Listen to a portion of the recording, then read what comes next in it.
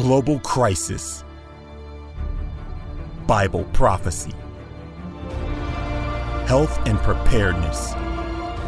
You're just in time. 11th Hour Dispatch.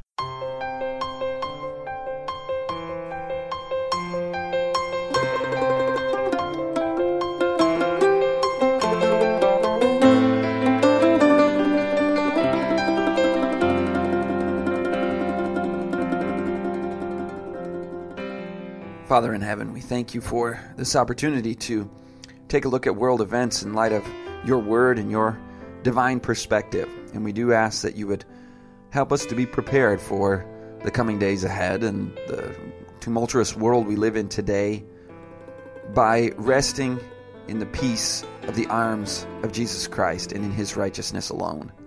We thank you for this time. In Jesus' name, amen. Welcome to 11th Hour Dispatch. I'm Scott Ritzema, your host, and we've got 30 minutes to blast through some news items and to gain some much-needed spiritual perspective on what's going on in our world. One of my favorite things that we ever get into on the broadcast is the topic of health, because your health is so important. Your health affects not just your body and your longevity and your propensity to have disease and likelihood of that, but your brain, your spiritual epicenter of your body, which is everything about our relationship with Jesus Christ, about our ability to overcome toxic emotions and temptations and being able to have a sense of security in his loving arms. And so when we talk about health, it's a spiritual topic. So this one right here really... maybe I shouldn't say surprised me. I was going to say it surprised me, but it's hard to be shocked anymore with everything insane you see in our world on a daily basis. But there's toxins called mycotoxins. They're carcinogenic. And they did a study out of Spain where they tested coffee samples for carcinogenic mycotoxin. Now, there's already many, many good reasons not to drink coffee. Caffeine is addictive. It messes with your brain. It's not good for you. You can get your antioxidants through other types of beans than coffee beans. In fact, even better, blueberries and raspberries and just all sorts of phytonutrients that you can get out of the plant kingdom. So you don't need it from coffee beans. But they tested 100 samples. Guess how many out of 100 of these samples of coffee had carcinogenic mycotoxins in them? 100. 100 out of 100. Banned toxins, many of them, at illegal levels, 6 times the legal limit. And the researchers their eyes are bugging out of their heads going, seriously, this is much worse than we anticipated. But it gets even more interesting when you read Natural News article here. American women spent a whopping $768 million on nail polish in 2012. According to WWD.com, a number 32% higher than the year prior. 32% increase in the money spent on nail polish. Now, that was a couple years ago, but what's going on now? Unfortunately, we're beginning to learn that what may seem like an innocent pastime poses more risks than we beauty lovers may have bargained for. A brand new study conducted jointly by Duke University and the Environmental Working Group discovered traces of a rather toxic chemical in the bodies of women who had recently painted their nails. 25% of polishes containing TPHP, which is triphenyl phosphate, a plasticizer dually used in both nail polish and as a flame retardant for furniture, was detected in the urine of every woman who volunteered to participate in the study. By the way, TPHP is not listed on the label.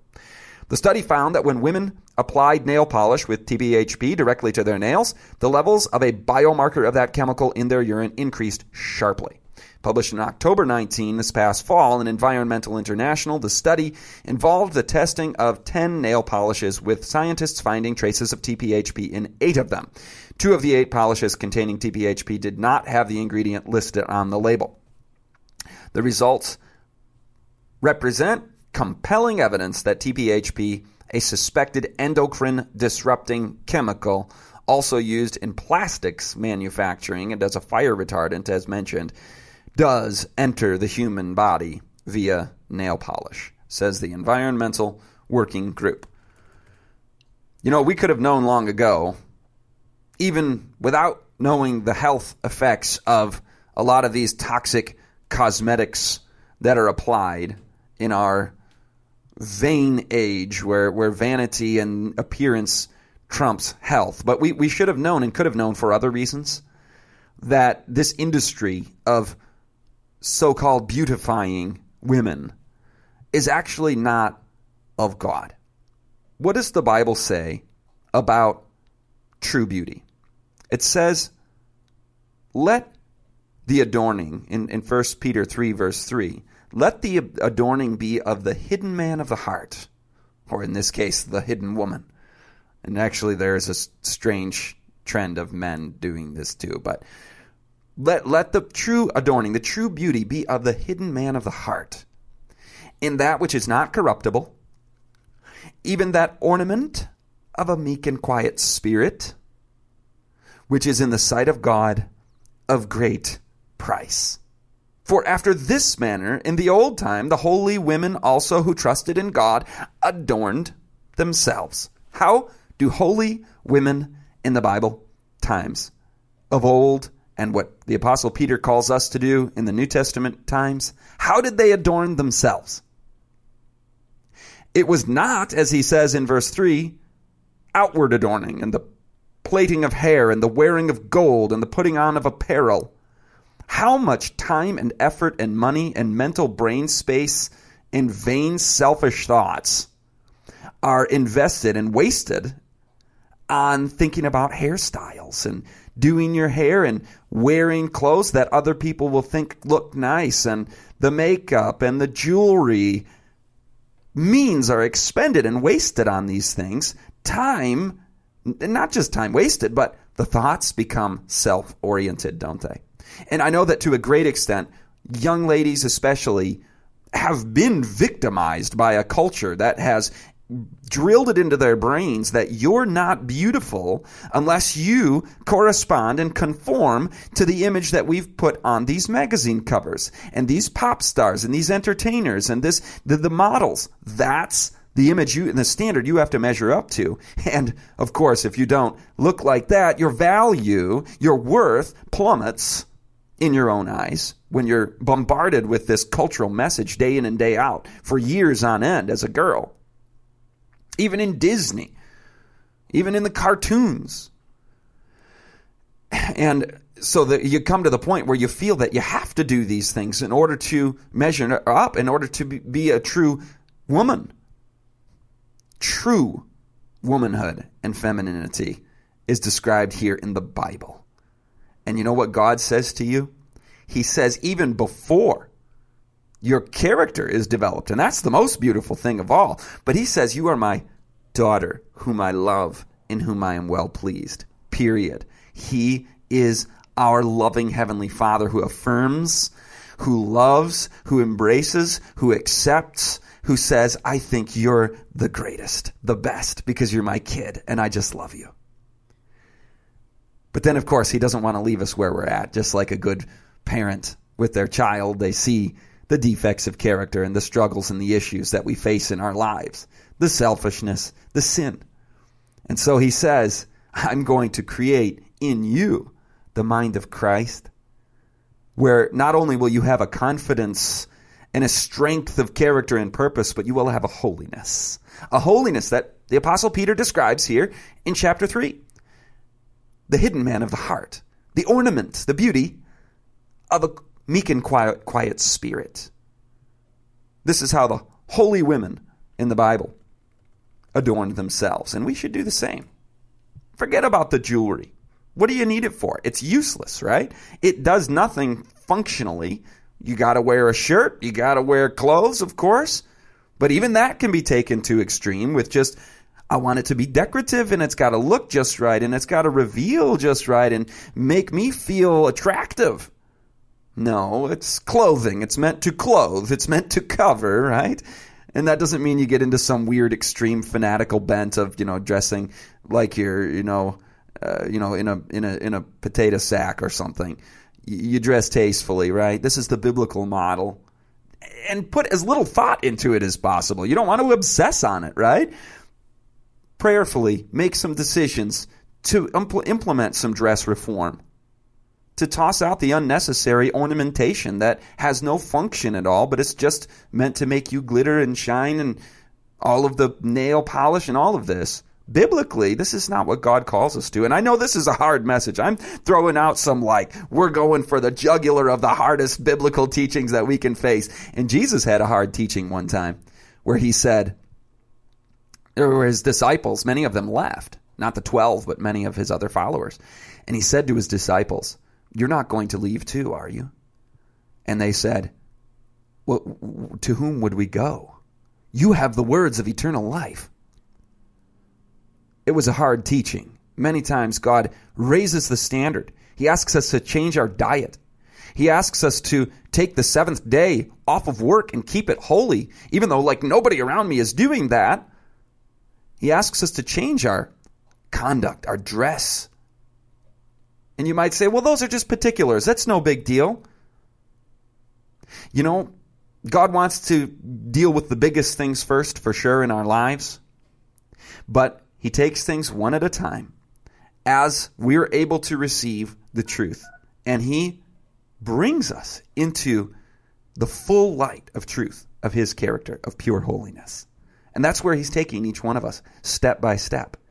And if we rebel at any given point and say, oh, that's just some small issue, no big deal, I don't need to worry about that Bible verse and that teaching and that command of God. That rebellion hardens the heart. And then that journey toward Christ and a deeper relationship with him of obedience starts to become interrupted, and we start turning from him. Do you know what the word repent means? It means to turn. So we must turn from selfishness and worldliness toward him. Daily Beast reports, archaeologist says the Bible's King Hezekiah is real. Now, this is the Daily Beast. This is not a Christian publication. Archaeologist says the Bible's King Hezekiah is real. Could a small clay imprint found during excavations of a dump at the foot of the wall of Jerusalem's Old City, be proof of Hezekiah's existence? Israeli archaeologists have discovered a mark from a seal of the biblical King Hezekiah, and the discovery is being touted in some circles as proof of the authenticity of the biblical record. The small circular inscription was found as part of the excavations of a refuse dump at the foot of the southern wall that surround Jerusalem's Old City. The clay imprint, known to archaeologists as a bulla, contains ancient Hebrew script and a symbol of a two-winged sun. According to the Bible, Hezekiah ruled around 700 BC, and along with King Josiah, was one of the few good kings dedicated to eliminating idolatry. 2 Kings 18 verse 5 implies that he was without equal. It says there was no one like him among all the kings of Judah, either before him or after him. And so it goes on and talks about the professors who are saying this is clear evidence, very credible scientific archaeological evidence of the validity of the biblical record. To financially support this broadcast, visit 11thhourdispatch.com or write to us at 11333 Bacchus Road, Lakeview, Michigan, 48850.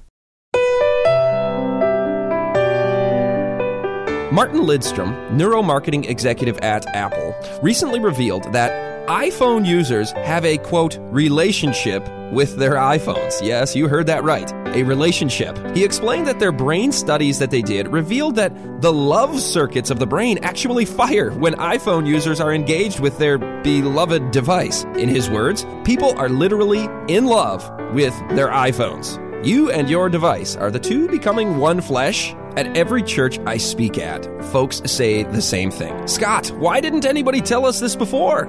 So, folks, grab a pencil and write this down. Media on the Brain. It's a 6-DVD series that will arm you with the vital information on the undeniable effects of entertainment media and how to break free. Visit 11thhourdispatch.com. Use promo code RADIO for a reduced suggested donation rate.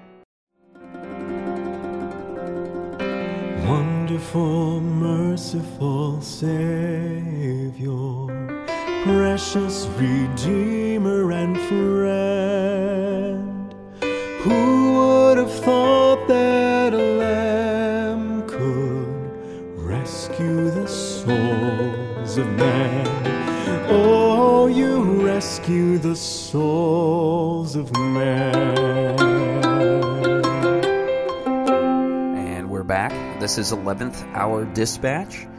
I'll tell you, right before the break, we were getting into some pretty exciting news with the archaeological discovery of King Hezekiah. And the scholars have been, even on a secular level, finding many, many things in recent years and decades that invariably, unavoidably confirm the history recorded in the Bible.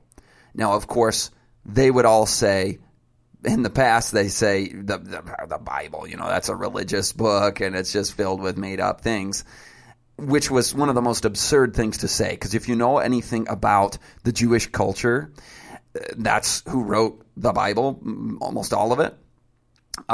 They're not myth makers. They are and always have been very serious record keepers and very serious hard facts based minded people.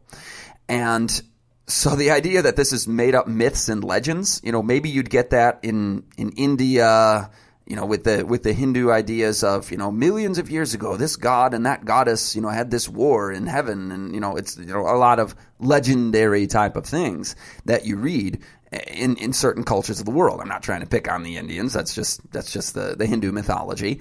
And there are a lot of myths and legends in the world religions, but not in the Old Testament record, or the New Testament for that matter. These are factually confirmed, archaeologically based historical facts and stories with people's names, dates, locations. Then this happened, without the crazy sounding stuff that you read, like about the emperor legends about Alexander the Great, and it's clearly made up, amplified stuff. In fact, the Bible includes a whole lot of information that you wouldn't want to write down if you were trying to do myth-making, legendary stuff to, make somebody into some sort of god figure. I mean, it records David's failures and his sin, right? It records all these, in Moses for that matter. I mean, you're trying to build a cult-like religious devotion to your national leaders. You do not include those kinds of facts, right? So it's great evidence that there's credibility in the Bible, that it includes the positives and the negatives. Unlike other monarchical histories that have been written of various kings and nations and empires, they always amplify the good and minimize the bad or delete it altogether. Where the Bible is a fair and honest portrayal of history, it's accurate. So much credibility in it. And the historical findings and archaeological findings only confirm that each passing year. So that was a really exciting one right before the break about the Hezekiah findings in Jerusalem. But how about this one from the flood narrative? ChristianNews.net reports, discovery of water deep below Earth's surface may confirm biblical accounts. Scientists who have long been puzzled by the origins of the Earth's water are beginning to believe it originated deep inside the planet, just as the Bible describes. Where did our planet's water come from? This question remains a hotly debated issue among geologists and astronomers who conclude that it is still largely a mystery. Evolutionists who believe the Earth was originally a hot, molten sphere abounding with toxic gases have struggled to make sense of the abundance of water currently on our planet. Water is so vital to our survival, but strangely enough, we don't know the first thing about it. Literally the first, wrote Brian Greene in a Smithsonian Magazine article. Where does water, giver and taker of life on planet Earth, come from?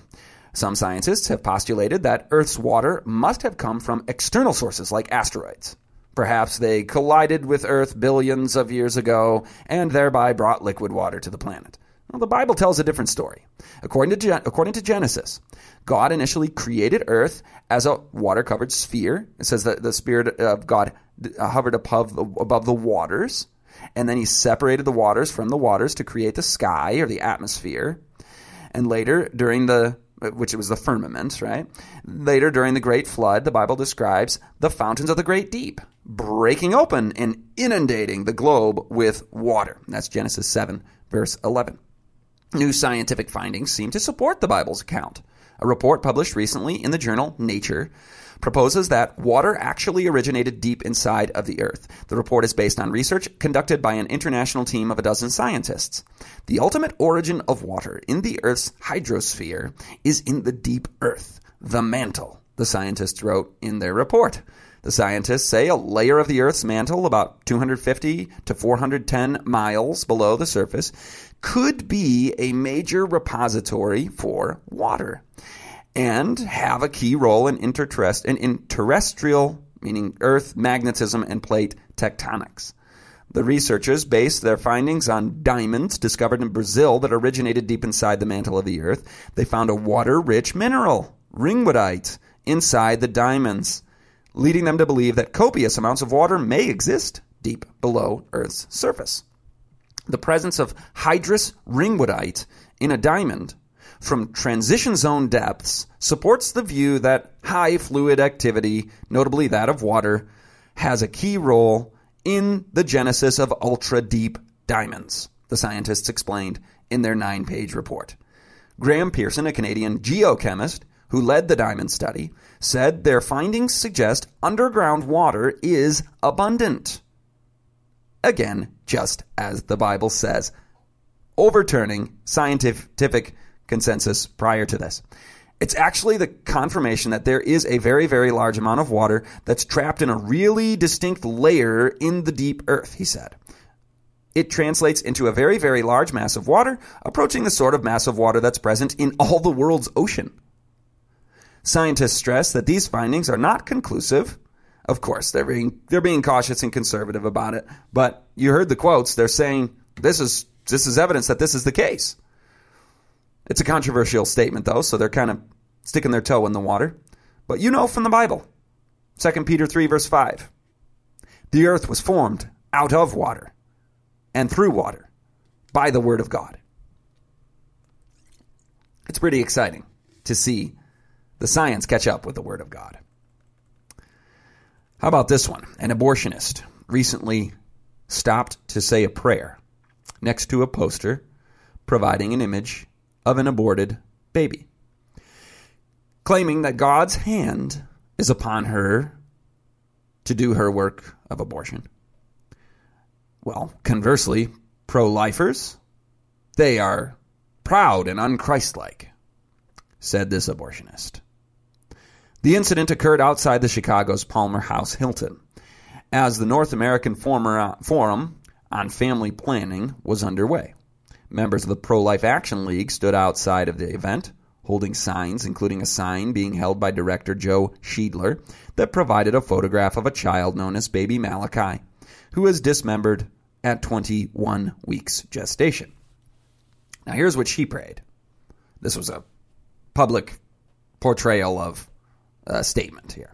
She said, "My dear Heavenly Father, I'm grateful today to be here at this wonderful meeting, and I wanted to express to you the gratitude and humility I feel as an abortionist. I can imagine no person who is in greater need of Christ-like love and excellent medical care than a woman who is faced with an untenable pregnancy, and I am grateful every day to feel thy spirit and thy guiding hand in my work as I speak to women of all faiths and all creeds. I just want to pray to continue to have the humility to accept that I am incapable of knowing anyone else's heart and mind, and my role as a human being is not to judge others, but to give them care and compassion when I can know nothing of their heart, and leave the judgment to you, to thy divine wisdom and omnipotence, and just provide them the love of Christ that we all need and deserve." Now that sounded so nice, didn't it? And I'm not going to assess, judge, or question the motives of this abortion, quote, provider. And, in fact, anybody will naturally, with their life's calling and profession, seek to find and justify and understand in their own mind how what they are doing is ethical, moral, uplifting, helpful, and a good thing for society. Do you remember last fall, the abortion conference, where the leader, the head, the speaker was speaking to abortion providers? And she said to them, we all have to admit that what pro-life people have been saying is true, that this is a life. You know that this is a life, this is a human, and we're killing it, and there's violence here. And now we must ask ourselves, why is this the most important thing we can do with our lives? So you know you're living in a degenerate age, in an age of deception, where absolutely backward thinking is taking place. Where somebody says, I kill human beings for a living, and this is a great thing to do with my life because I'm loving the mother who has this, quote, untenable pregnancy. And I can't judge whether she should have this abortion or not. Well, the Lord has made that judgment. He said, thou shalt not kill. And we don't judge somebody's heart. We don't say, well, then they're not saved and God doesn't like them. No, he loves everybody. That is the most important truth of all. And he forgives, even for the act of murder. He forgave the people who were crucifying him. He says, Father, forgive them, for they do not know what they are doing. Or his heart toward them was forgiveness, if they were to receive it. So we don't judge somebody's salvation, and we always lift up the mercy and forgiveness of God toward the most heinous acts of violence, murder, and evil on this earth. But I share this news article to give us a little bit of perspective on how twisted and sneakily deceptive Satan's messages are in this world. That you can have a wonderful sounding thing like this promoting what is known to be the act of killing. And I don't bring this topic up as a matter of a political message, an advocacy of some party or candidate. That, to me, will let folks handle that. The message right now is that God values life. And we've got to watch out for the you can't judge message, which can then cover over and mask every form of evil and justify it. Because after all, you can't judge. So we'll just go ahead and take acts of evil ourselves. Because who can know? It's the postmodern, nihilistic, fuzzy mess of moral unclarity that has enveloped our globe, particularly in the West. And it's a sad thing. But let's end on a positive note. While that was a pretty weird portrayal of things that we just read in that scene, we can pray a prayer, Dear Heavenly Father, as she did, but we'll pray it a little differently. I know that when I look in the mirror, I see my sin. I know that when I look at your commandments, I see my sin. But I know that when I look at the cross, I see forgiveness in your love. Help me not to judge. Thank you for forgiving me. Amen. Here's Scott Ritzema with another final minute message. In ancient Babylon, what prompted the people to bow down and worship the image? What was the thing that got them to do it?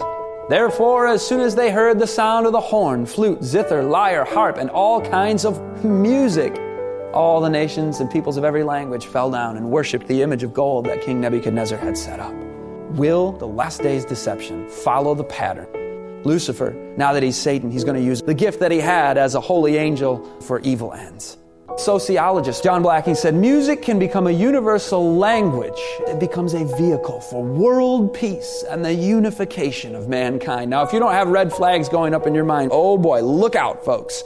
That sounds nice, but this is the veneer over the most satanic movement in human history that's about to burst upon planet Earth. Brought to you by beltoftruthministries.org.